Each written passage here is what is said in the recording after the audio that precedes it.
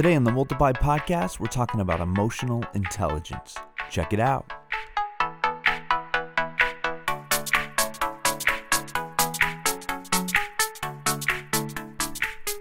Hey everybody, welcome back or welcome to the Multiply Podcast. My name is Jared. And my name is David. Woo! Coming in strong. That was, one of my best intros I think ever. Yeah. I feel like after, a year of doing this? You finally figured it out. Finally. Did you say welcome back or welcome to? Yeah. You did? Did you like that? That's nice. In case, we got some return listeners. Yeah. Welcome Welcome back. Thanks for listening. What are we recording with this? Right here, yeah. Say what's up to you. Hey guys, welcome back. It's October. Great month. We're wearing a couple of sweatshirts if you're listening and can't see. 50 degrees this morning in Syracuse. A balmy 50 degrees. I'm not gonna lie, I loved it. Oh, I love it too. This is my favorite time of the year.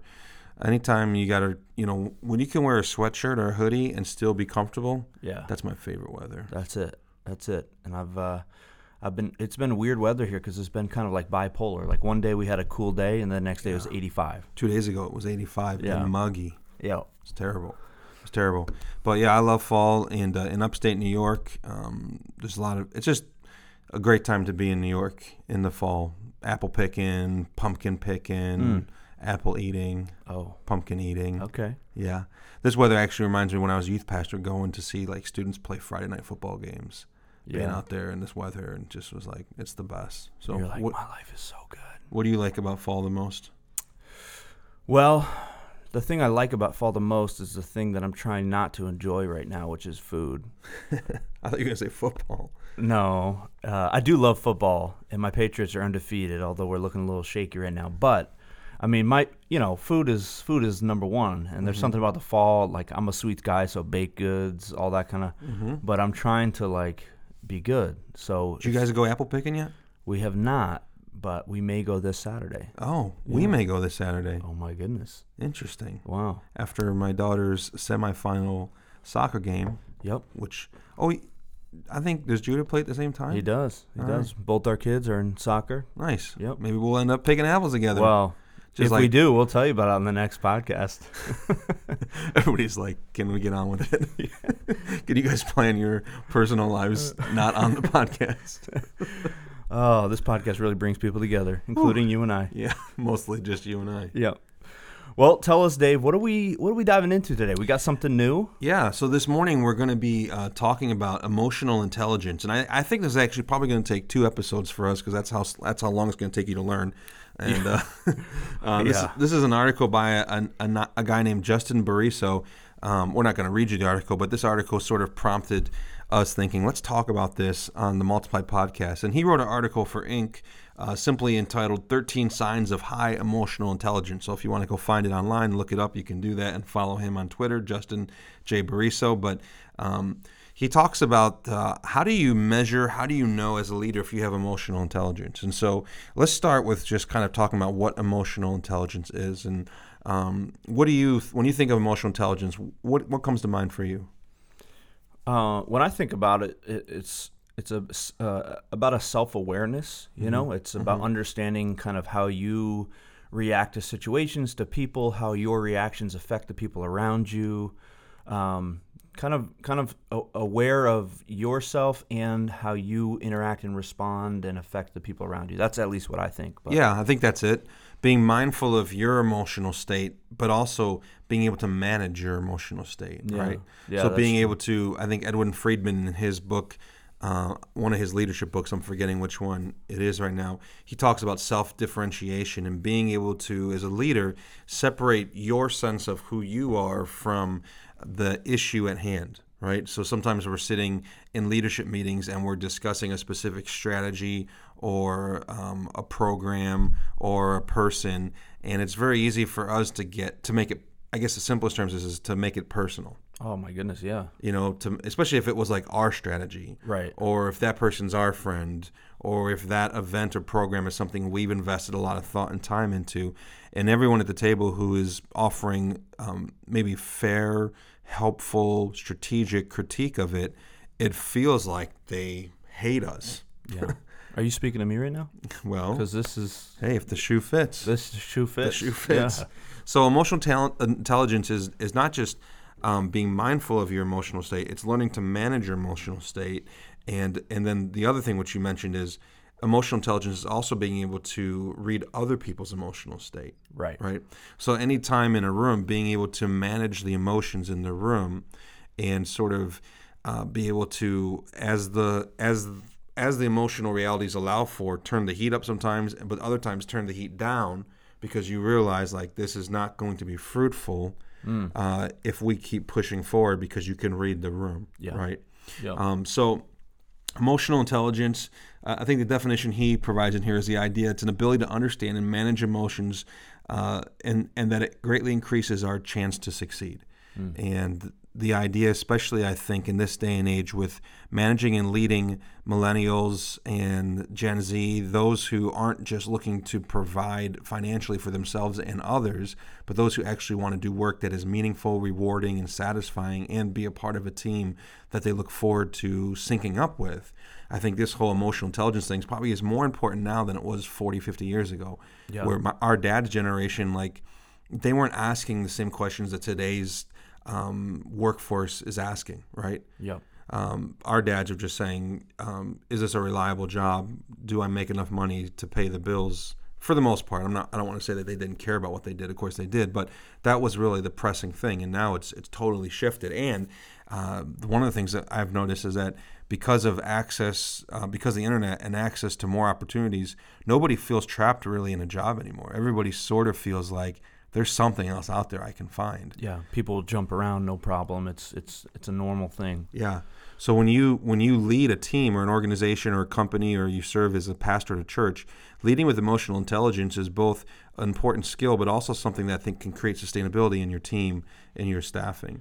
Yeah, I think it's super important. I recently was listening to a discussion where I think it was a psychologist was saying, we tend to think of human beings as being primarily rational beings, and they're like, it's just not true.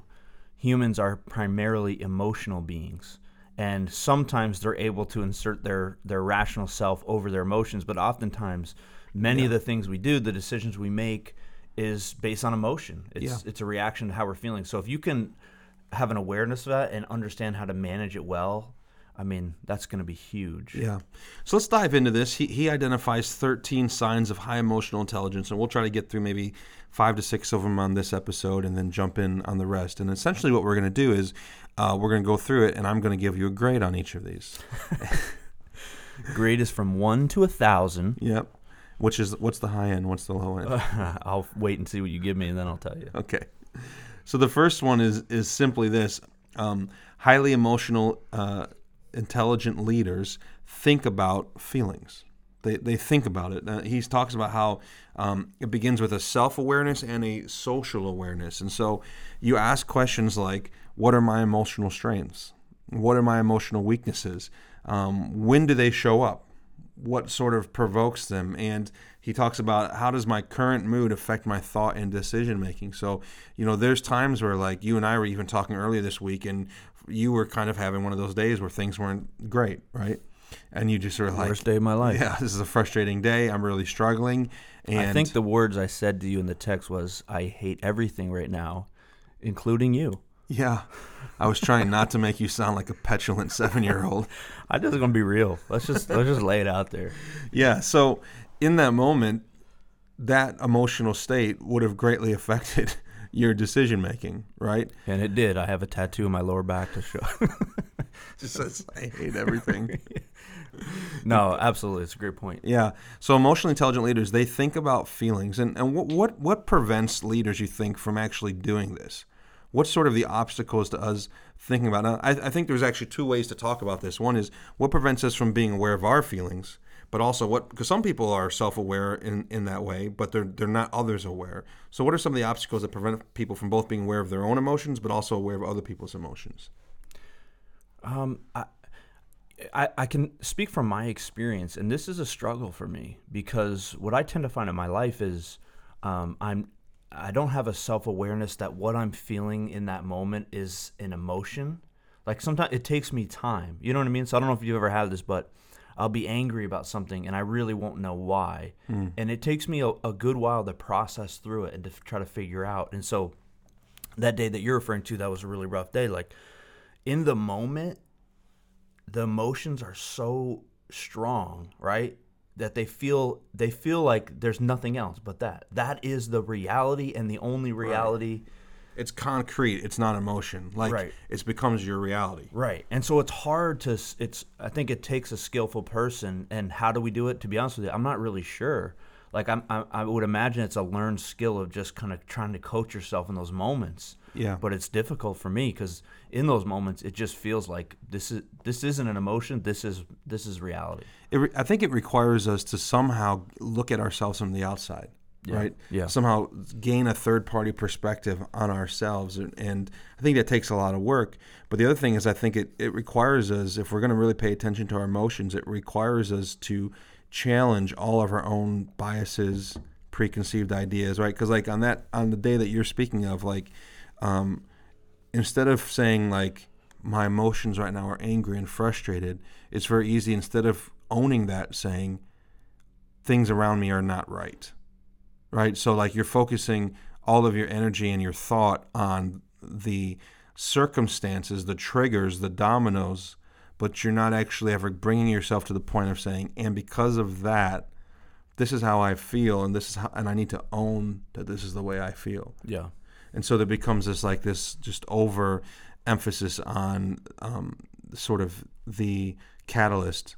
And we don't take full responsibility for our emotions because we're just so focused on what caused us to feel that way. Yeah, as you're saying that, I think if I'm being honest with myself, there's got to be some pride there that makes you think there's some self-righteousness that I am in the right in this moment and I am standing up for what's right and just and this thing is wrong, which if you think that way, even though it could be true, it does prevent you from analyzing your own self. Yeah. If you're always justifying your emotions, you're probably not analyzing them, right? And I think when it comes to knowing other people's emotions in the room, which is difficult to do, of course, because some people it's not difficult. They're sort of an open book, and you can just read their face and you know that they're happy or they're angry. Other people are very guarded. And but I think some of the obstacles is just our own selfishness, our own self-focus. Also, our tendency maybe as leaders to assume that everybody feels the same way we feel about something, or that they should feel the same way. And if they don't feel that way, that's their problem, not ours. If I'm honest, sometimes I want to ignore people's emotional state because I don't want to do the hard work of having messy conversations. I'd rather just leave the meeting and not ask, how do you really feel about this? Because if I can sense if I ask that question, we're going to have to really get into this. So or maybe you'll hear stuff you really don't want to hear, right? Right. Yeah. So if we're more concerned with getting our way and things just moving along smoothly without the team actually being heard, that's going to prevent us from taking the time to think about feelings. All right, another sign of a highly emotionally intelligent... I guess I'm 0 for 1 so far. Keep going. 0 for 1.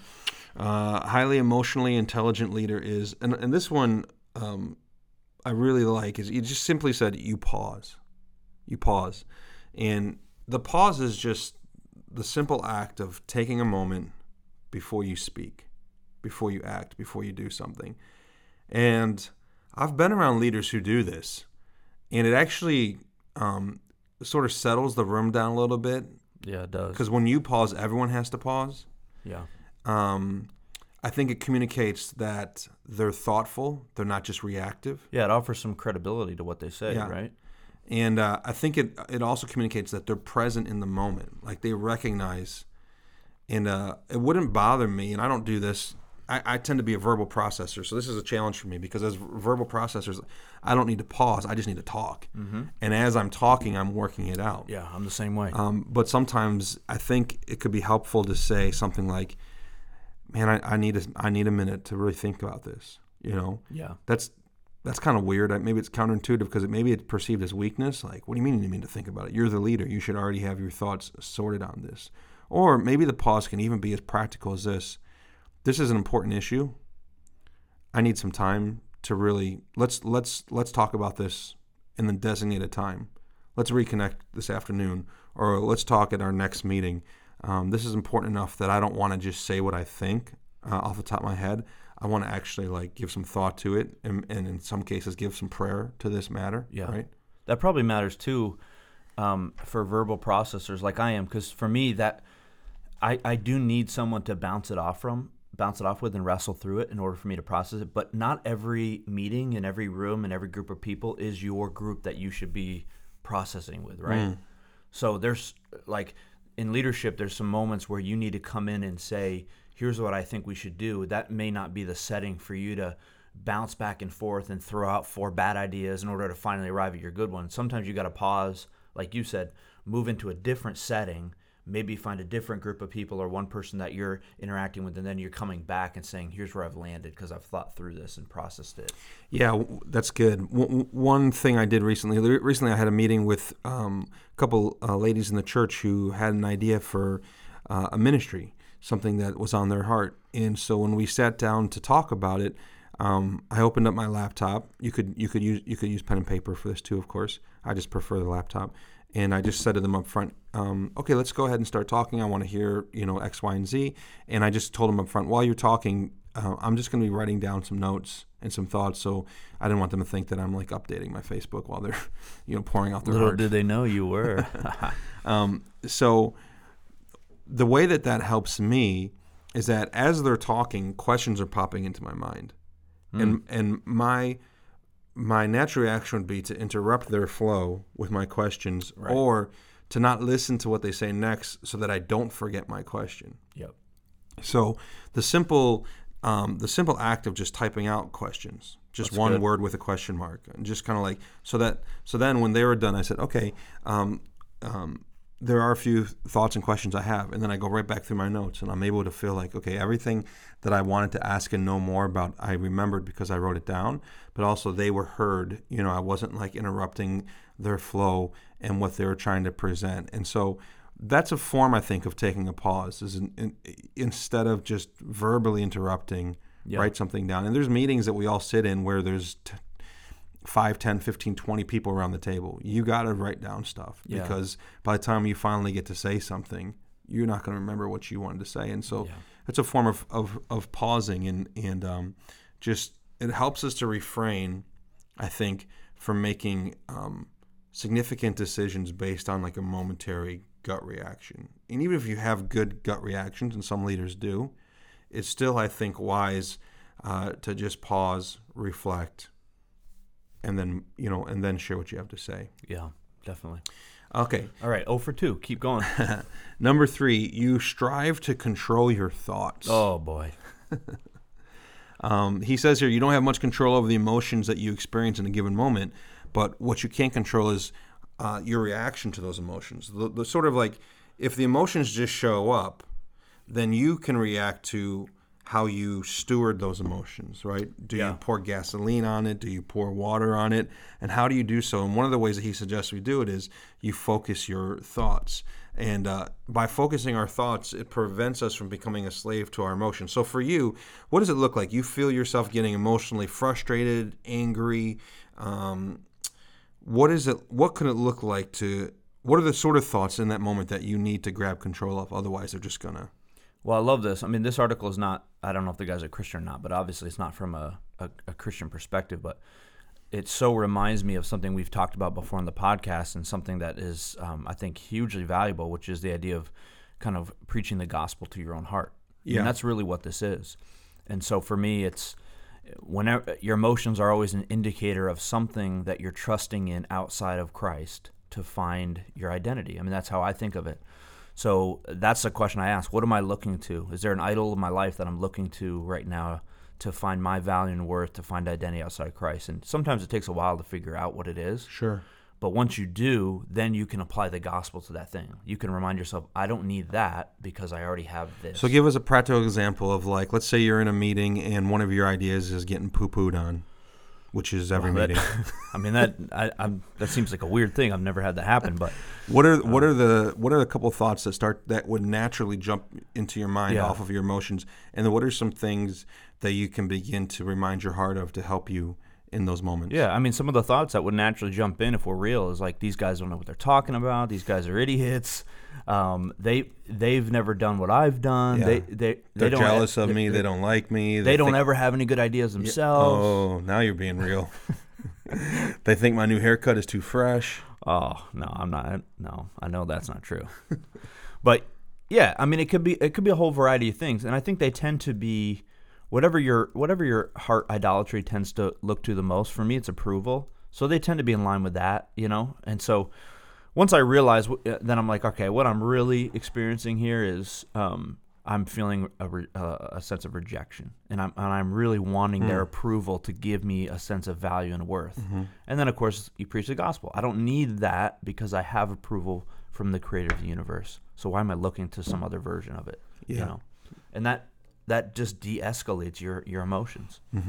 Yeah, that's good. But it's hard to do. So. It's really hard to do, especially in the moment.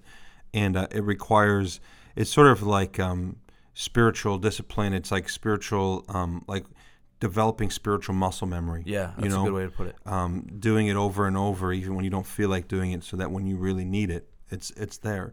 But controlling our thoughts. And then also, like, one practical thing for controlling our thoughts is don't assume the worst in other people. Like, ask yourself this question.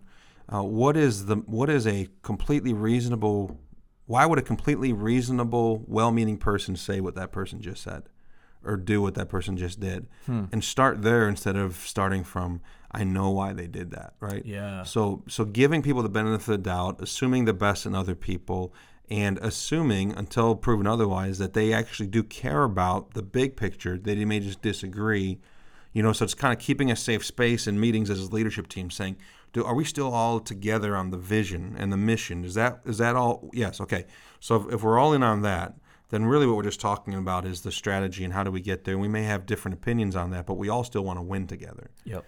And I think that's important. And keeping that thought in mind, we're all on the same team together. We're trying to win together. We may not think the same way is the right way to go, but that's actually a good thing. That's what makes us a team. Yeah, right? 100%. Okay, here's the worst one. Number 4, emotionally intelligent leaders benefit from criticism. Oh, this guy is a real idiot. This author. He doesn't know what he's talking about. I wish I could criticize him right to his face. How dare he comes at us like that and throws that one in there? He doesn't say you enjoy criticism. I'm glad for that, because I don't true. think that's emotionally intelligent. But you can benefit from criticism. And you have an awareness of that, right? You're aware that I need this. It's good for me. I will benefit from it. It takes humility, right? It takes teachability. This past Sunday, our children's pastor we had a next gen service, and she was talking about how the Paul and Timothy relationship. And she talked about how to be a Timothy, you have to be humble and teachable. And one of the things she said that I loved was teachability is not about your mind, it's about your heart. I thought, man, that's so good, because all of us can learn. We have the capacity to learn, but not all of us have the heart humility, right, the heart position to learn. And benefiting from criticism requires us to not be overly impressed with ourselves. As soon as we're overly impressed with ourselves, it's really hard to hear from other people. And I know that sometimes the source of the criticism affects how it's received too, but what are some things you've learned in leadership about how criticism helps you, how you benefit from criticism? Well, what I've learned about myself is there are certain areas that I have no problem taking criticism, and I welcome it, and I will actually seek it out. And then there are other areas that are very difficult for me. And here's how I know which one is which. The areas that I tend to find my identity in, a sense of value and worth from, are the ones that I really don't want criticism on. Mm-hmm. The areas that I don't, so I'm more aware that I'm not great at this.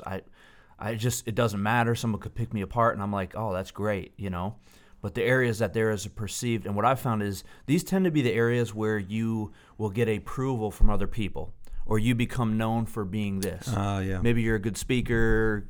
For you, you've written a bunch of stuff.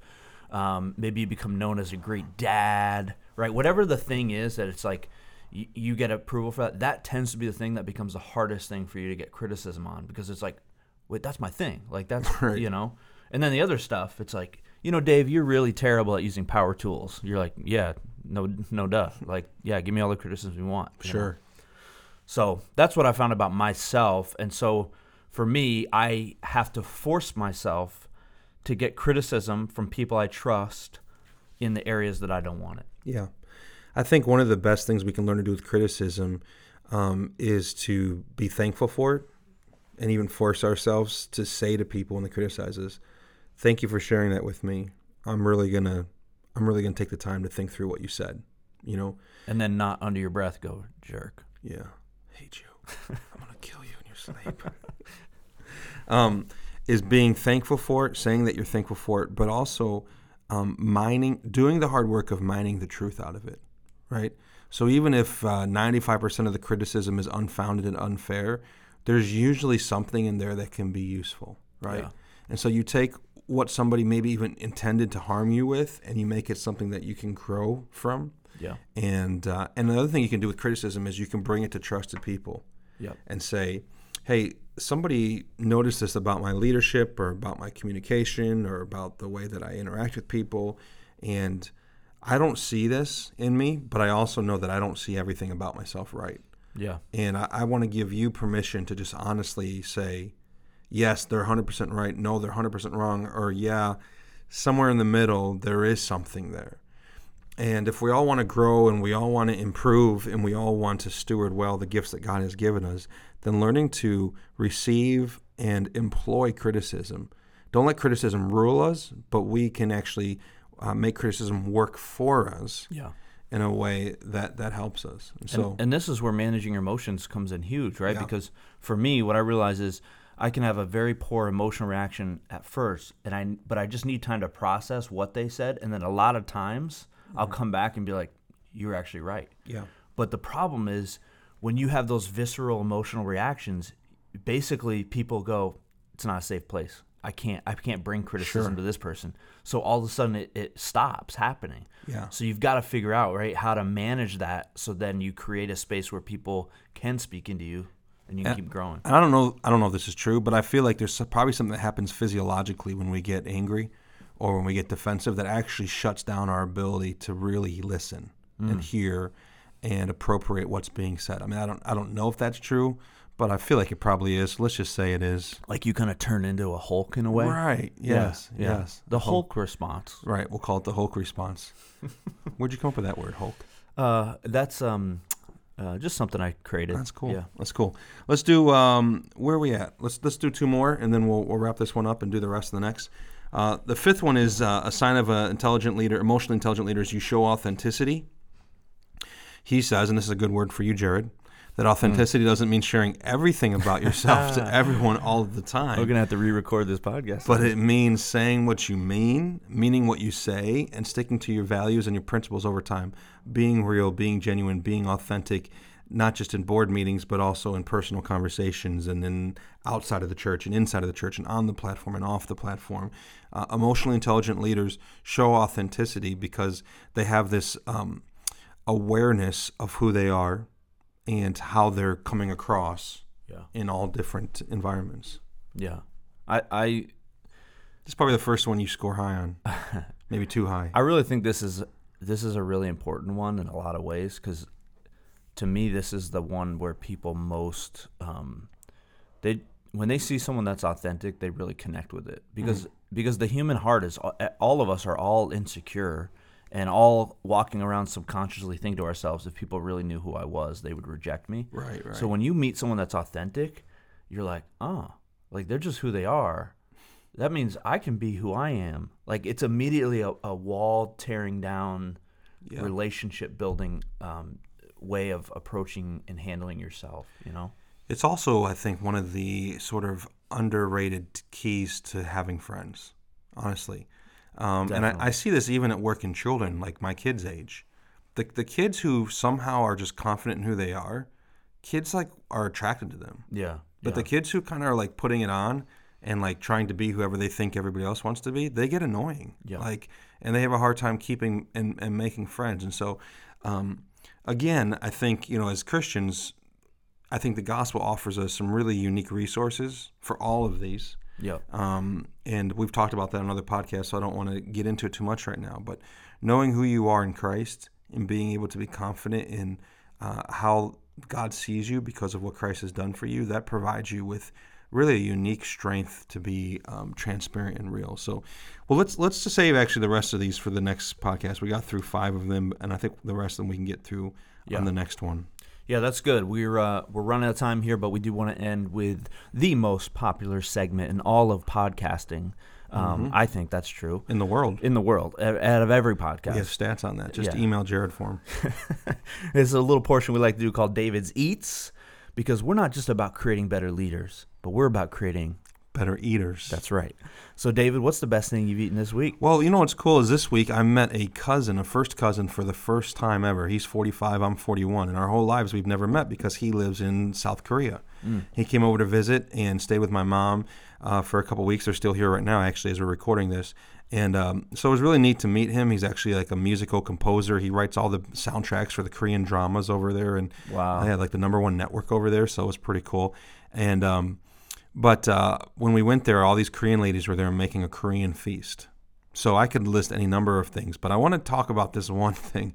It's a jelly-like dish, and it looks almost like tofu. Now, if you give me the picture of this, I will put it up on YouTube so people can see actually what this looks like. If you just Google Korean acorn jelly. No, don't Google it. Watch us on YouTube. Yeah, that too.